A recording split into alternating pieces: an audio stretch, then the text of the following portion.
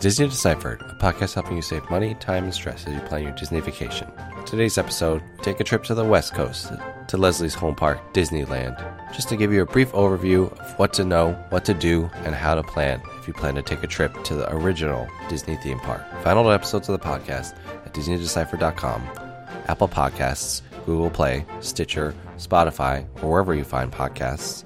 We'd really appreciate it if you could leave us a positive review. And if you've got any listener questions for our upcoming Listener Questions show, please contact us, DisneyDeciphered@gmail.com, at WDWDeciphered on Twitter, or on our Facebook page, Disney Deciphered. Thanks, and enjoy the show.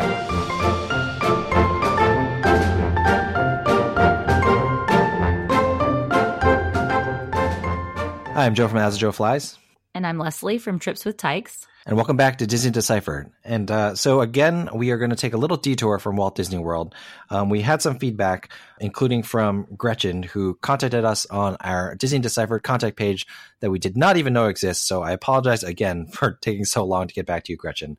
But people have been asking, and Leslie is an expert about what are some of the basics that we need to know about Disneyland. So we thought it's about time to do a Disneyland 101 episode. We recorded 40 episodes, and finally, Leslie, I will let you off your leash and let you talk about your home park. That's awesome. I'm so excited. All this hard work for nearly a year, and now I get to talk about the park I know best. Wow, it has been quite a long time. Yeah. That's right. And as we've said on other episodes, maybe don't go listen to the old stuff. No, I'm just kidding. It's fine. Listen to all of it. That's true. Let's get started. Disneyland, if I'm not mistaken, is in Orange County, about an hour outside of LA. Pending traffic, of course. Of course, pending traffic. And yeah, it's in Anaheim. I live in Northern California, just so folks know. So it's a pretty short plane flight for me, about a 6 to 8 hour drive, depending on traffic from where I am. But I go often, very often, even more often in the last couple of years since my blog is a lot about Disneyland. And I've been twice already this fall for Halloween time, and I'm going for the Christmas holidays next week. So obviously by the time this airs, probably I will have already been at the holidays. Nobody likes a braggart, Leslie. Nobody likes a braggart. No. So I do have a serious question for you, besides me making fun of you and being green with envy. You coming from Northern California, do you usually fly into John Wayne, which is the local airport to Orange County, or do you fly into LAX? Because someone like me looking for direct flights, I'm mostly going to be going to LAX, but... Yes. Yeah. So if you're coming from the East Coast, you're probably going to have to go into LAX if you want to find a nonstop flight.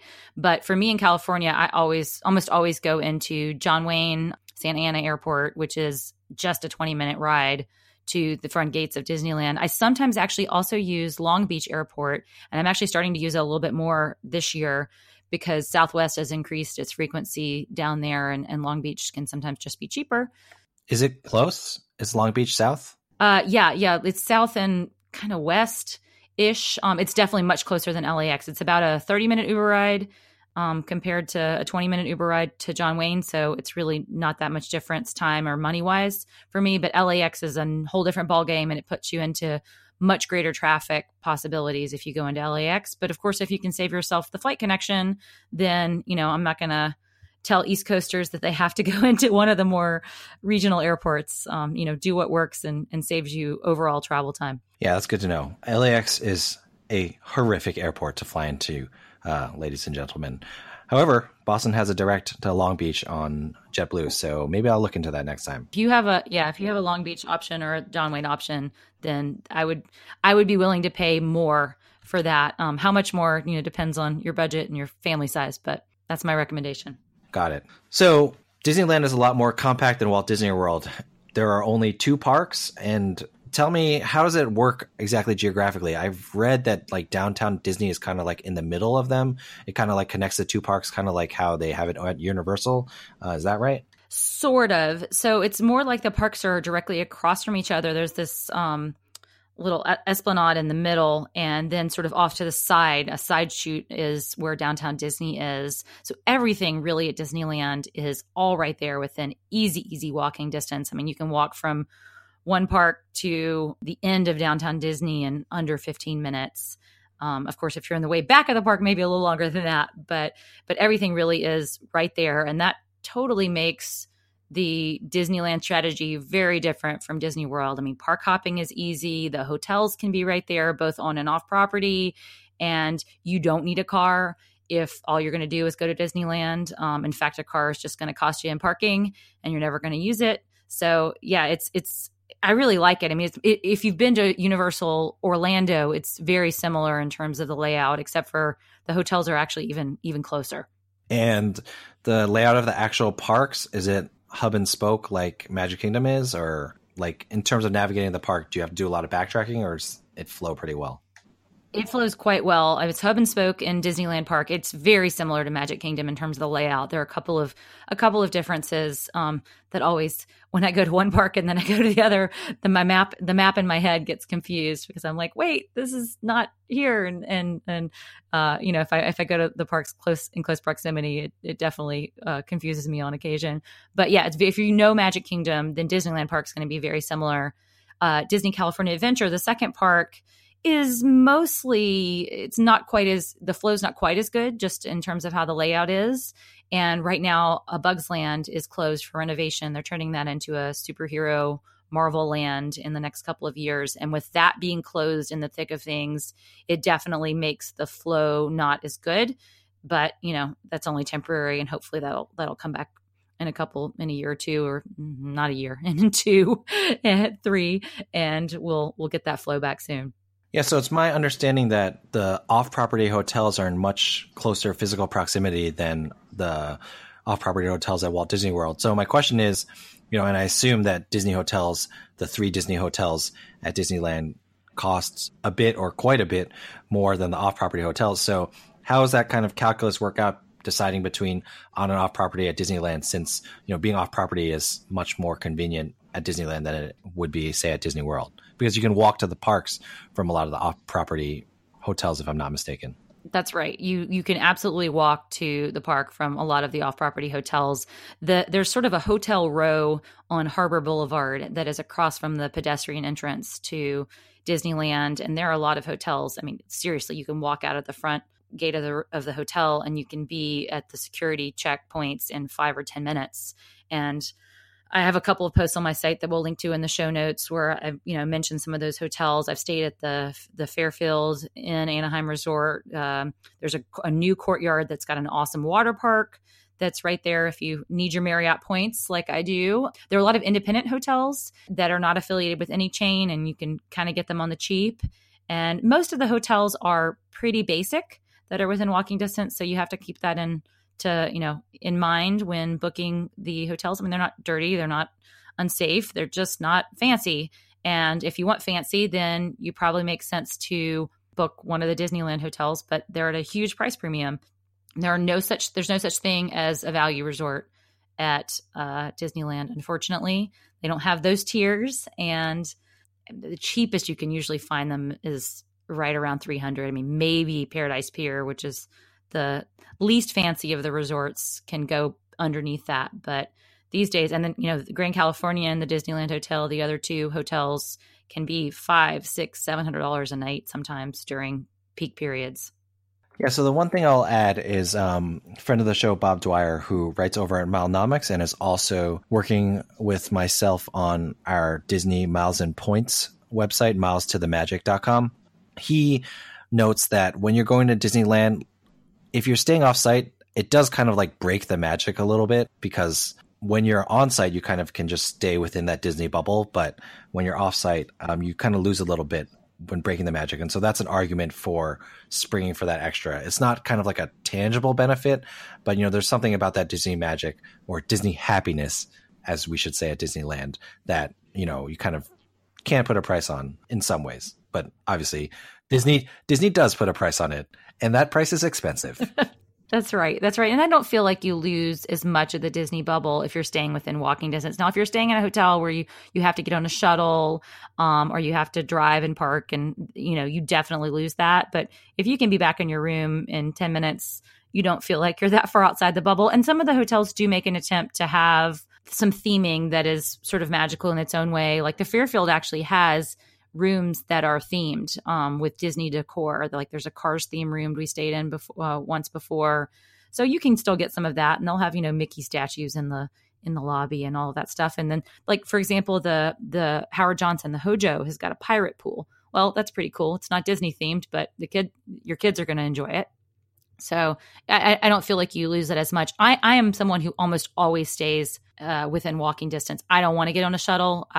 Having young kids for the last couple of years, I don't want to fold a stroller up and have to wait on a bus that's not going to get me there when I want to get there. I think it's worth the premium to stay within walking distance. Got it. That's good advice. So Disneyland's a lot smaller. Does that make the crowds feel worse? Is it about the same? Do they, at least on New Year's Eve, Disney World starts like turning people away? Does that happen a lot at Disneyland because it's smaller? Or, what's the general feel for how crowds feel there? Yeah, crowds, the elephant in the room when it comes to Disneyland. I thought Dumbo was the elephant in the room. Boo. That's boo true. me. Boo me. Okay, continue. Puns. So yeah, the crowds are really an issue at Disneyland, and not always. And they don't have, the reaching capacity problem, except for at those peak times, like right around Christmas and New Year's. That really doesn't happen all the time. So you don't need to worry that on a regular vacation that the park is going to reach capacity, but you do need to worry that some of the walkways are going to feel really tight or the lines are going to be really long. The park, because the layout is very similar at Disneyland Park to Magic Kingdom, it is, but it also was built first, and the walkways are narrower, and there are these choke points that you'll definitely feel. And so if you're somebody who gets a little claustrophobic, I wouldn't go on a day where that's, an 8 or a 9 or a 10 on those crowd calendars, because you will absolutely feel it. And I'm frankly very, very scared to see what's going to happen when Star Wars Galaxy's Edge opens in summer of 2019 at Disneyland, because the crowds could get pretty bad, very, very bad, and really, really bad. And the other thing that you have to note when it comes to Disneyland is there are a lot of locals who are annual pass holders, and there are a lot more people in the Los Angeles area than there are people in the Orlando area. And so there are just a lot more, the locals can have a much bigger effect on the park. So, I'm always watching school calendars in LA and Orange County and San Diego to see where the crowds are going to ebb and flow. And it's weird. Look for the days that the locals are blacked out on their annual passes, and, just prepare yourself for crowds and rope drop. I mean, that's my strategy always at Disneyland. I am there. I'm in line 45 minutes before the park opens. I'm getting at the front of that rope drop line. I'm making a dash to the rides that I want to ride. I'm getting fast passes. I'm getting, making the most of all the hacking that you can do. And if you're willing to hack, then you can do Disneyland really well. I mean, there will be crowds, but you won't feel their effect, except for really on the busiest days of the year. Yeah, so talking about getting on rides, people were not too happy about this, but Disneyland did introduce that paid Max Pass option for getting fast passes. Can you talk to us a little bit about that? Yes. So a little over a year ago, in the summer of 2017, Disney moved its entire FastPass system to a digital FastPass system. So now, instead of getting those little paper slips that you might remember from Disney World back in the day, you would scan your park ticket, and your FastPass would be kind of tied to the barcode on your park ticket. And at the same time, they made something available called MaxPass, which allows you to do all that FastPass booking on your smartphone, but at a price at $10 per person per day. And, my family used to send runners to go get fast passes. My poor husband would get an extra couple miles on his Fitbit because he would be running to grab all the fast passes for us. But now you can do it on your phone, and Disney got a ton of flack. People are thought, are they becoming universal? Are they making people pay for, what used to be free? And I was a skeptic, and I am an absolute convert these days. I will not go to the parks without MaxPass. It is worth every penny. It allows you to get so many more fast passes. It saves your legs. It is so amazing and worth it. I'm scared Disney's going to increase the price on it, and that will change the calculus. But if you're we'll leave a link in the show notes to my guide to MaxPass. But if you're on the fence, if you want to ride rides, especially if you're going on a Disney day, MaxPass is worth the upcharge. And so Disney's got me. They got me paying it. Yeah, and just to clarify, even though it is digital, you still have to run to those kiosks to get it if you do not have the MaxPass, correct? Right. So if you don't want to pay and you want to just get fast passes the old school way, you're running to the kiosk outside every ride, you're scanning your ticket. It will it will actually give you a paper slip that is a reminder. And then when you come back to the ride, you're scanning your park ticket to get in the FastPass line. It's still, especially for families with maybe young kids who aren't doing a lot of the thrill rides, maybe not as necessary to have MaxPass, and just getting a couple of FastPasses manually makes sense. But if you've got kids who are 6, 7, 8, that range and older, and you're going to be doing some of the thrill rides that do offer FastPass, then upgrade. Got it. So what are your general tips for planning? What do you like if people are trying to plan a trip to Disneyland? How would you suggest they go about doing that? Yeah, I mean, Disneyland can be done much more last minute. I think because it is a locals park, people don't plan as much in advance. And so the competition is not quite as crazy as it is over there in Orlando. I'm usually planning my trips just a couple months in advance. The key timeline that you need to know is the dining reservation window. That opens 60 days in advance at Disneyland. And some of them, dining is getting hotter at Disneyland. It used to be you could get a reservation, a week or two in advance for pretty much everything that you wanted. These days, the popular restaurants are selling out. The dining packages for like the parade viewing and the fireworks viewing, and not the fireworks, but the nighttime shows, Fantasmic and things like that. Those are actually going pretty fast as well for people who want the premium seating. So you do have to plan in advance for the dining reservations, and the hotels you have to plan in advance for if you want to stay on property, because the availability is just so small. With just 3 hotels, those do sell out at peak periods well in advance. But other than that, you can be planning your Disneyland vacation a few days in advance, like I tend to do. It's not as crucial to make it your life's work. So speaking of dining, are there any like must-have reservations that you would recommend, or are there any must-try places to eat for someone who's going for the first time? Yeah, dining isn't as much of a thing at Disneyland as at Disney World. I'd say the character meals are always very popular, and they're down to only 4 restaurants with character meals. One of them, Ariel's Grotto, closed last year to make way for a new restaurant called Lamplight Lounge on Pixar Pier. So those are ones to snag in advance, especially if you want sort of the most popular times, like dinner at 6 p.m. at Goofy's Kitchen. That's going to be very popular. Blue Bayou is my family's absolute favorite restaurant. My husband and I have gone on a date night there for, back before we had children, before we were even married. That was our place to go for date night.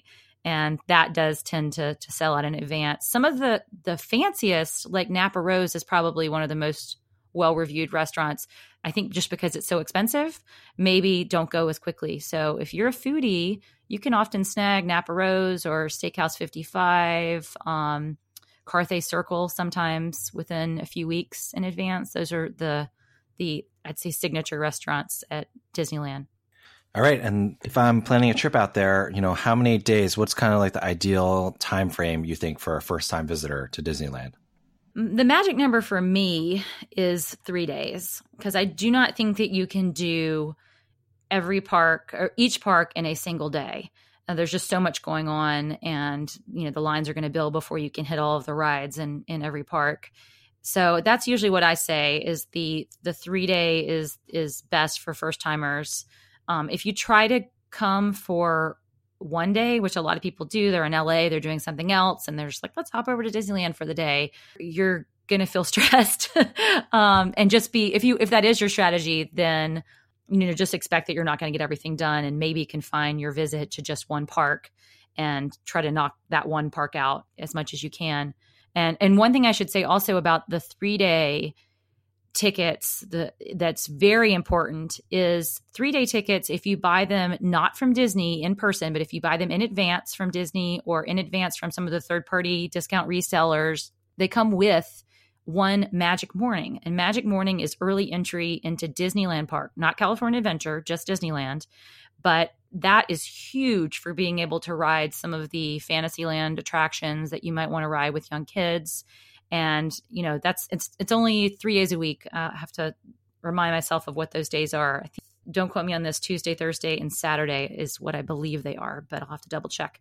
And yeah, getting into the park early to Disneyland, especially if you have young kids, is when you can get the most attractions done. So that really makes the 3 day tickets valuable in my mind, because they do come with that Magic Morning. So 3-day ticket from Disney, then you get a Magic Morning either Tuesday, Thursday, or Saturday. You have to choose one. Yes, you don't have to choose in advance, but once you scan in that one morning, then it's It not uses available. that up or whatever. Exactly. It's tied to the ticket, but you cannot get this if you buy tickets at the gate. So just be aware of that. A reason to plan ahead. If you just walk up to the turnstiles, that will not be available. But you can get it from Undercover Tourist or whoever. Yeah, Getaway Today is an Undercover Tourist, and pretty much anywhere you buy tickets in advance. Also not good on military tickets, I believe, but everybody else, it's worth buying in advance. All right. Awesome. That is a great tip, and you got me itching to go to LA, which is not something I say very often, or I guess Anaheim would be more accurate. Before we get out of here, would you have I'm sure you have a million Disney do's and don'ts for Disneyland. What have you chosen? What is the cream of the crop for your Disney do's and don'ts? All right. The Disney do that I have for you today is I think you absolutely should. You get a park hopper on multi-day trips. That's always an extra that people debate about, to park hop or not. And at Disney World, because the parks are so far apart from each other, maybe it doesn't make sense to park hop and it's worth the savings. But if you're going on a multi-day trip, it's not that much more to add the park hopper option. One day, you can definitely feel it because it's the difference between basically $100 and more than $50 now, maybe $60 these days. That's a big difference to pay for just one day where you're not going to be able to use it as much. But if you are on a multi-day ticket, do park hop. And I sometimes will park hop in a single day 5 times back and forth because they are just so close to each other. All right. Awesome tips. Anything else before we get out of here? That's all I got, Joe, until Disneyland 201 and 301 and 401. Welcome to the Disneyland Deciphered podcast. It's my dream. One day after we get bought out. All right. So if you want to know more about Disneyland, I highly suggest you go to Leslie's website, tripswithtykes.com. That's where you can find all her Disneyland content. And it's great. There's a lot out there, not only for traveling with little kids to Disneyland, but just overall tips and tricks for handling Disneyland in general, what you need to know about the holidays, et cetera, et cetera. So please go check that out. Final episodes of this podcast at DisneyDeciphered.com. And you can contact us at any time with questions, DisneyDeciphered@gmail.com, or you have suggestions for things that you would like us to cover. We're all ears. We really appreciate it if you could leave us a positive review on Apple Podcasts. That'll really just help us to continue to help this podcast to grow. Other than that, Leslie, thanks so much for sharing your expertise about Disneyland today. Of course, Joe. We will talk to all of you later. And Leslie, I will see you at Downtown Disney. Thanks, Joe.